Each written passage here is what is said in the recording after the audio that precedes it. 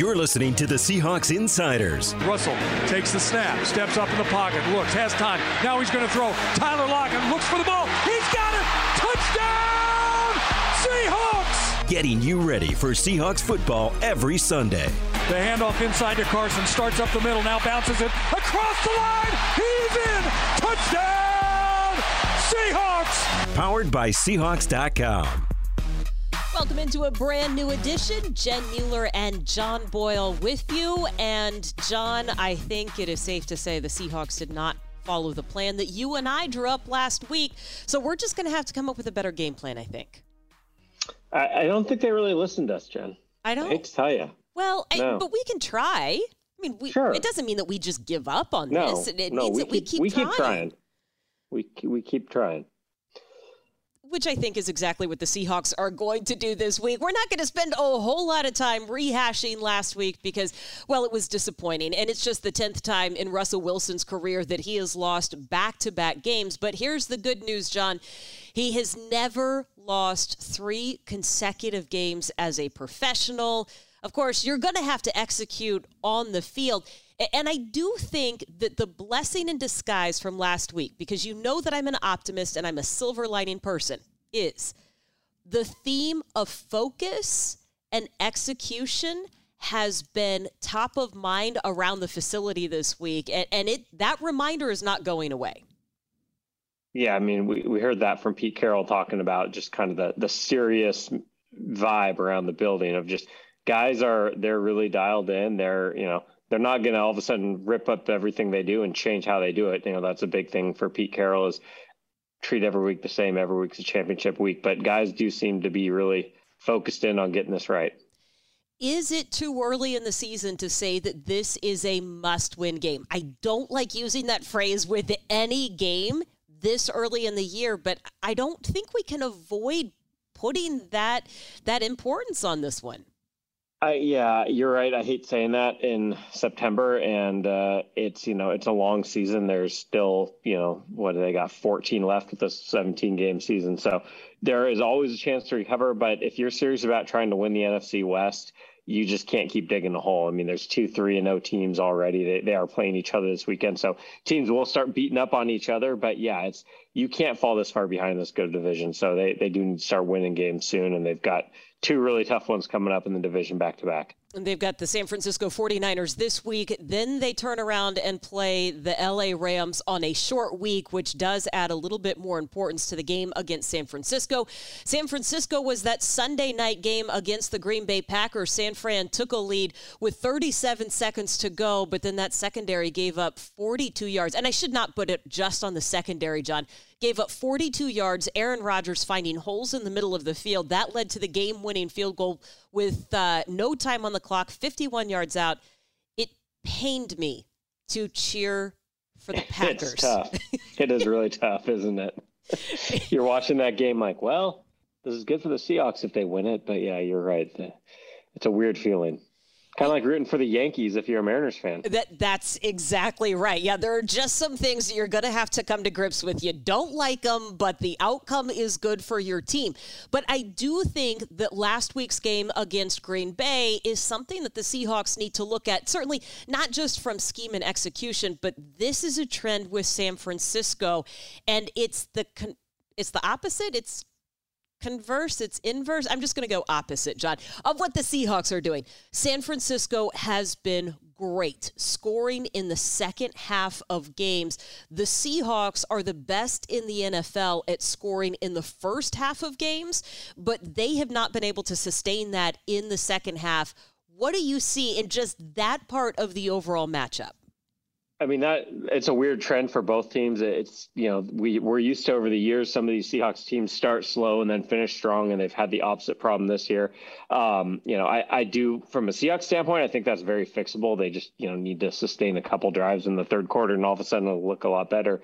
But that does tell you with these 49ers coming in, you cannot get complacent if you build a lead. I mean, I don't think the Seahawks would anyway, just because they've been up big in the last 2 games and lost. So, but you got to expect if you get ahead, if you're the Seahawks, the 49ers will have some big fight in them in the second half.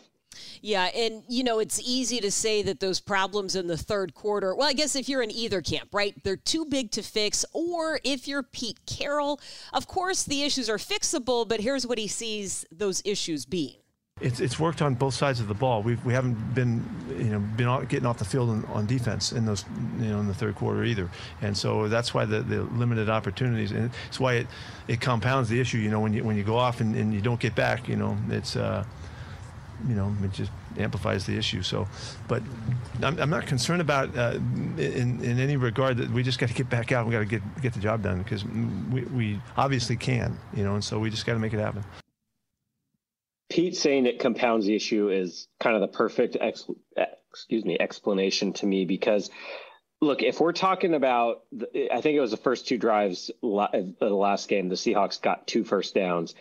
If we're talking about the defense playing a little better and they get some stops, then you can have those 2 drives and you maybe get 2 or 3 more possessions in the second half. Maybe you score 10 points and you're feeling a lot better about things. Conversely, if the offense can stay on the field, keep one of those drives going a little bit in the third quarter, you take a lot of that time of possession away that the Vikings used to really help put the game away. So neither side needs to just make some drastic improvements, but if both sides could just get a little better in the second half, I could see it looking a lot better overall, because it's that whole complementary football thing Pete Carroll has talked about. Both sides of the ball can help each other. Yeah, and it's led to some out-of-whack stats for the Seahawks. They are last in the league in time of possession, just 23 minutes. And when you run just 15 offensive plays in the second half of a game, that is where you lead to such a disparity. Seattle has yet to score at all. I was going to say a touchdown, has yet to score at all in the third quarter of a game. And John, to me, that's interesting because of how well they have done in years past in making adjustments. They are usually the ones to come out of the locker room at halftime and get on the board. Although I will say this, they didn't have the chance to do that because Minnesota won the toss. They deferred. They got the ball first in the third quarter, which leads me to think that coin toss and winning the coin toss has more effect on the game than perhaps I'd like to give it credit for. Well, I mean, it does if you're not getting off the field on defense. It shouldn't. If you're out playing good defense and you get a quick stop, then that possession doesn't really matter as much. So, again, look, both sides of the ball need to get better. I'm not too worried about the offense. I think it's more just kind of a fluky thing than anything else, that they've been so much better in the first half and the second. I think it's going to start balancing out here. And again, just one of those third quarter drives, get some first downs, change field possession if you don't score, and that's going to make life easier on the defense. This week, though, that offense, for as much as we know that establishing the run helps to balance everything out, that is a tough ask this week against a 49ers defense that has not allowed a 100-yard rusher in 23 games. That is the longest streak in the NFL. What do you make of the carries that have been given, not just to Chris Carson, but, I thought Alex Collins had a good run last week, and then the ball didn't go to him again. What do you make of the way that run game plays into it and what they should be doing this week in San Fran? Yeah, I mean, I've seen a lot of concern about, Chris Carson not getting the ball enough and things like that. And to me, again, this goes back to the conversation of these second halves where time possession are so out of whack and you only get a few possessions and there's just not enough chances to get him the ball, especially when you get behind in some of these games. So, I think they're going to continue to be balanced and use those guys. But in terms of this week's matchup, yeah, that's a tough ask. That front seven of the 49ers is just loaded. And, you need to, as Pete Carroll says, they always want to be committed to it and be able to call in the running game when they need it. But this might be a week where it's going to be tough sledding. Although I do remember, wasn't there a really long streak of no 100-yard rushers they had many years ago, and Marshawn Lynch broke it? So maybe Chris Carson can end a streak too. Oh, I like that. I like that coming into play. And you mentioned that front seven of the 49ers. The Seahawks are going to have to deal with Nick Bosa. That was not an issue last year. He was hurt, and he is back, and that becomes a problem. And Fred Warner is a solid linebacker who takes after Bobby Wagner, and that's not going to be an easy task either, getting around those guys. And I'm going to throw Eric Armstead in there just because when you look at his stats, he doesn't scare you. But when you look at the pressures, the advanced metrics, PFF has him graded higher than Nick Bosa right now. He's playing phenomenal. He's just more the guy who's beating guys and occupying blocks and getting pressure, but the sacks haven't come yet. But yeah, that whole defense is pretty loaded, especially that front seven. Yeah. And here's a fun thing. Those guys are being coached by a former Seahawk, Darryl Tapp. Did you see that? He's the assistant D-line coach. I love Daryl Tapp. Daryl Tapp once tried to bite me. What? I'm sorry, what? Yeah, I thought I'd throw that in there. It was joking. So do you remember Aaron Rodgers accused him of biting him in a pile? I don't know if you remember that story. I mean, yes. So Daryl Tapp was trying to make his point in the locker room the following week, like, how could I have even bitten him? He put his helmet on and he asked for a volunteer. So I held my arm out and he demonstrated that I can't bite you through a face mask. Get your arm in my mouth. So, yeah. Fun story. Very random. I can only imagine what kind of reaction that gets when you tell that story at a bar. I don't think I have. I'd forgotten all about it. I am so glad that we could bring that back to Are we attention. leaving this in the podcast? Absolutely, it's staying in. Are you kidding me? We're not cutting that. All right, sure. Okay, so let's take a look at the other side of this matchup and the 49ers offense against the Seahawks defense. Look, John, there's a lot of consternation around the Seahawks defense this week. We saw the guys jawing at each other on the field. Coaches have been asked about it. Players have been asked about it. How would you characterize what we saw on Sunday and what's actually happening right now? I mean, what we saw Sunday was, I think, a mixture of a lot of things. Some of it was scheme, not guys being confused scheme, but they were really concerned about, we saw 2 weeks ago Julio Jones getting deep. We saw A.J. Brown getting deep, although he dropped the one that really could have burned the Seahawks. But I think there's a kind of an overcorrection, if you will, of we got to keep guys in front of us. I mean, we always know with Pete Carroll, it's don't get beat deep, don't let them beat you over the top. And for the most part, the Seahawks didn't do that. But with that came some guys just wide open underneath for some big gains. So they're going to have to correct that. So they're not, you don't want to get beat deep, but you also can't give up all these easy third downs. And look, guys are frustrated. That's going to happen when you're getting beat. I think we're going to see a good response. There's good leadership in that room. And I really think there's just too much talent for the defense to keep playing like that. Well, and it's tricky, though, against the way the 49ers run this offense, and you wouldn't think it, but it's the fullback, Kyle Juszczyk, that's in the middle that really throws a wrench in this one. Pete Carroll knows that he is a unique player and presents some unique challenges. Yeah, well, he's absolutely rare. There's nobody else like him. They line up with two backs in the game and a tight end and two receivers, and they can play every personnel that you can put up. The looks and the concepts and the principles of like three wides and a tight end and two tight ends and two backs and all that. Two tight ends and one back, two receivers. They do all of it, and it's just for them. It just rolls off their style of play, and it's a big issue. It's different when you see the guys run on the field and they've got a different personnel group on the field, and then you know that personnel group represents a certain style of play and formations and things like that, and you defend it accordingly. When you don't know, you have to wait and see. And so it's really a very, very important part of their offense, and he's really good. Yeah, I mean, he's really kind of one of one in the NFL. Most teams either don't have a fullback, or they use him on, the occasional short yardage thing, or they move him to linebacker if you're the Seahawks.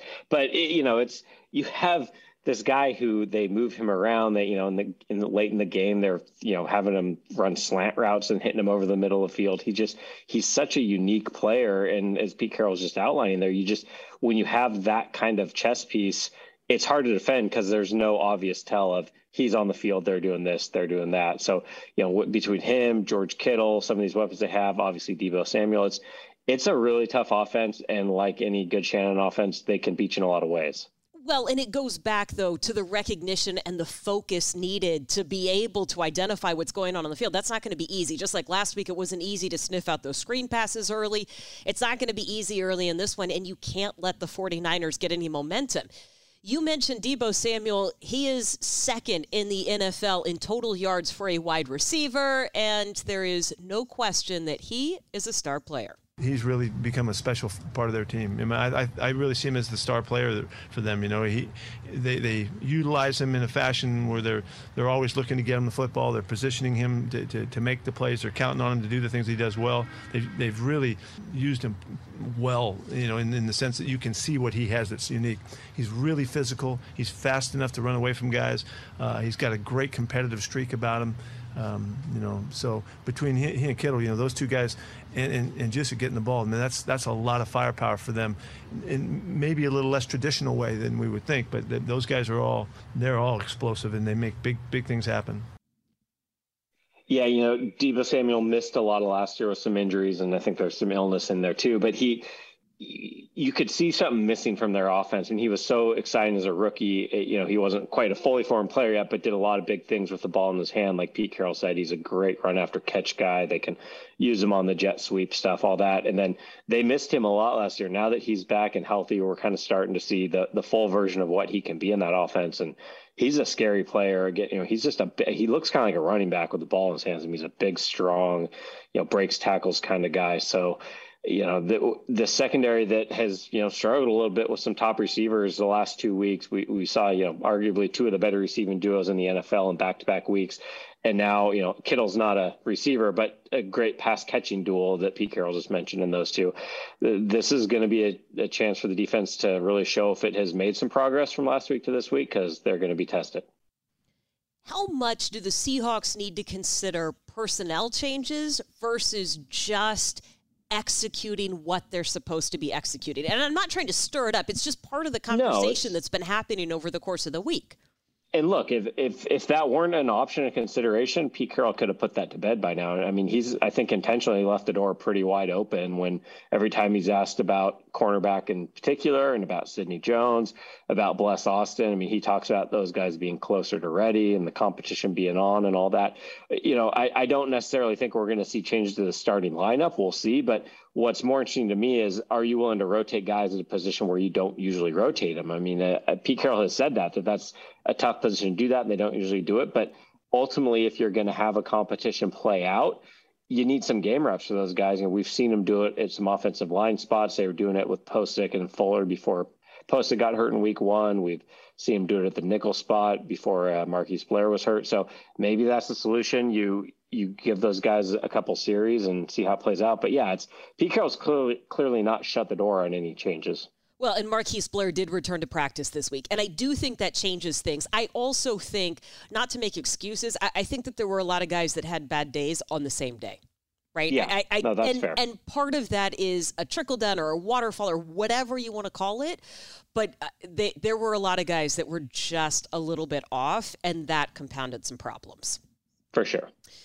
Deebo Samuel with 334 yards. That is second, as I mentioned, in the NFL. Worth noting that Tyler Lockett is tied for fourth in the NFL with 309. And, John, for all that you talked about, the firepower that he is, there is this stat coming out of San Francisco. 11 different players have scored the first 11 touchdowns of the season. That is the first time that has happened since the merger.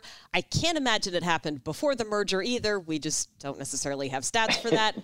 What do you make of how that ball is being spread around?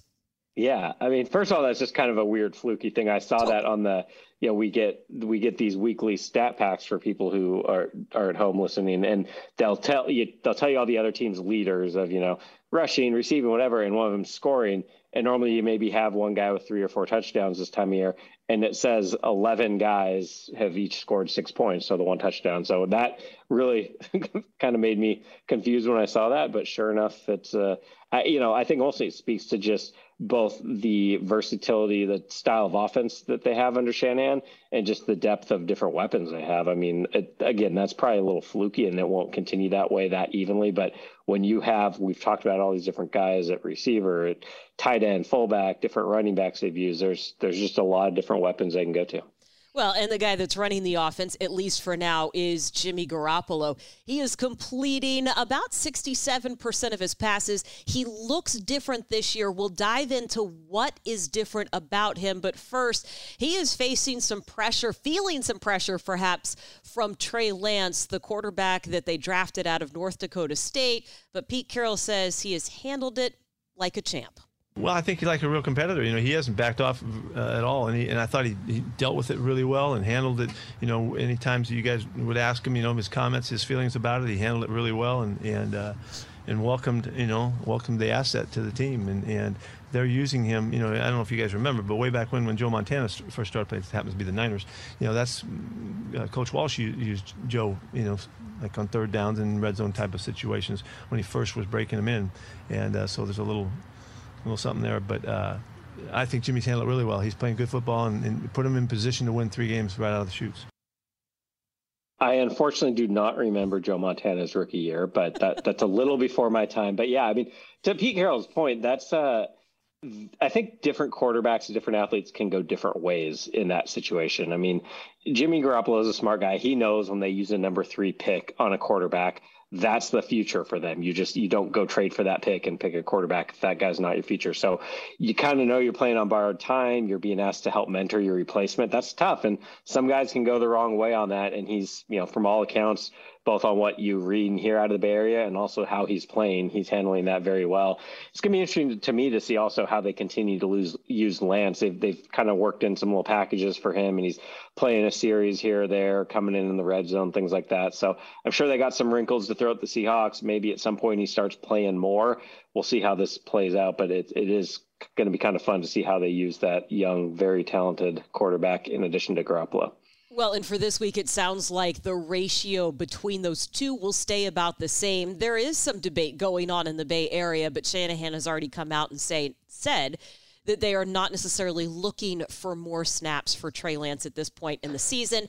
Now, we know that Jimmy Garoppolo has been around the league for a few years, but when we talked to Bobby Wagner earlier this week, he said what's different is he is getting the ball out quicker. And, John, I looked up these next-gen stats. Have you had a chance to look at them? Because Bobby thought he was among the best in the league. So here's what I found.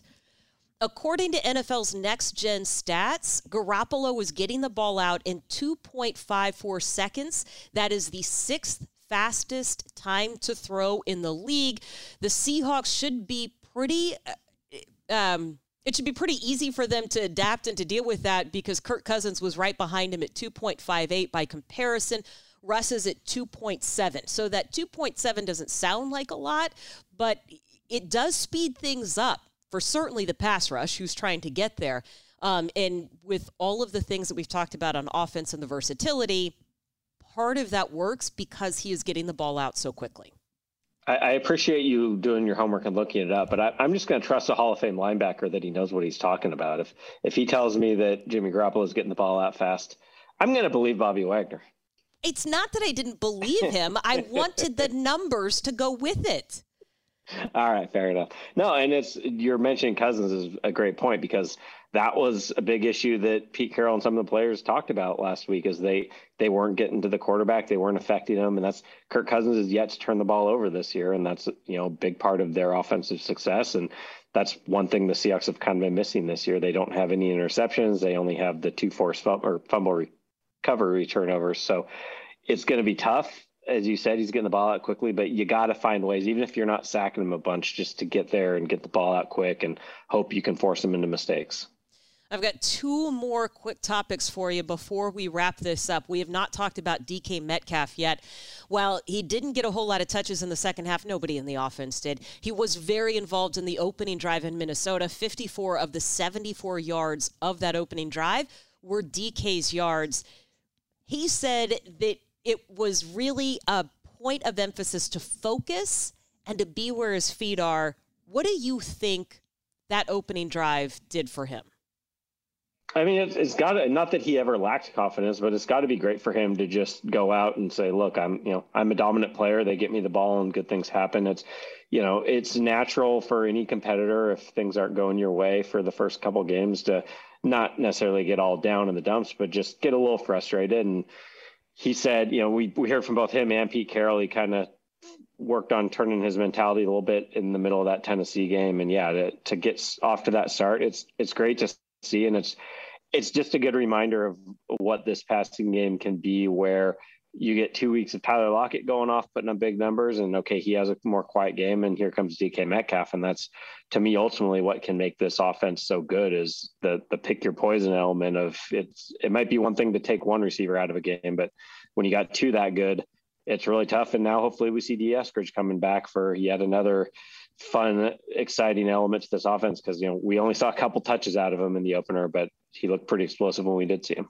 He looked pretty fast. And to go back to the start of this conversation, the corners in San Fran have been struggling just a little bit. You would think that there are some opportunities downfield to get some speed out there and some options for the Seahawks. Last quick question before we get to the two things that you need to see from the Seahawks to get a win this week. After covering Pete Carroll and this team for so long, what do you know to be true when faced with the adversity that they've seen in the last 2 weeks?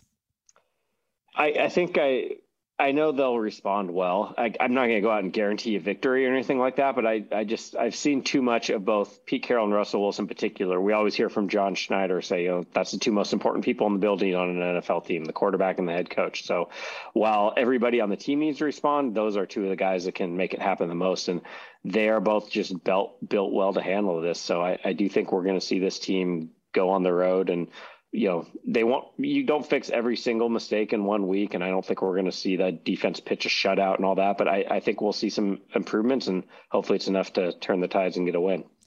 Okay, well, let's piggyback on that and keep going. What are the two things you need to see from the Seahawks if they are going to come away with a win this week? You ready? You want to go first? Go ahead. I'd be happy to. We just talked about the difficulty of getting to Garoppolo and him getting the ball out, but I still want to see that. Again, they don't need to sack him a bunch, but maybe let's get to 2 or 3 sacks and let's hit him 8 or 9 times, even if you're not sacking him a ton. So make it look more like that Colts game and less like the last 2 games where the pressure's been a little inconsistent. Love what we saw to Darrell Taylor getting that strip sack. If they get him some more of that, that'd be great. So for me, that's on defense. And then, we talked about the secondary issues. That would help there a lot as well. If you're getting the pressure, that can mask a lot of issues in the back end. Offensively, score some third quarter points. I mean, it doesn't need to be, a bunch of touchdowns, but just balance out the first and second halves to where you're keeping that offense on the field, both for the points that gets you, obviously, that you need, but also to take some burden off the defense. I am going to add to that. I would like to see the ground game really take over this week. I want to see over 100 yards rushing. Doesn't have to come from one player. I would like to see over 100 yards because if you can get time of possession in your favor, that takes some pressure off the defense as well. I would also like to see at least one takeaway, ideally an interception, but I'm not going to be picky about how they get that ball. I know that turnovers come in bunches, and I'd like to see at least one happen this week against San Fran. I like it. Perfect. We need those turnovers. Well, now that gotta get the ball away. Now that it has your seal of approval, I think that we can wrap up today. You needed that, right? I do. I always need your approval, John. It is what makes this work between us, I think. No, it is another. It's really not. I beg to differ. That is. We just need to end this. It is the seal of approval that I need to end the show. We hope that you've enjoyed this week's edition of the Seahawks Insiders Podcast. We will be back with you next week to see how we did and to talk about the next Seahawks matchup.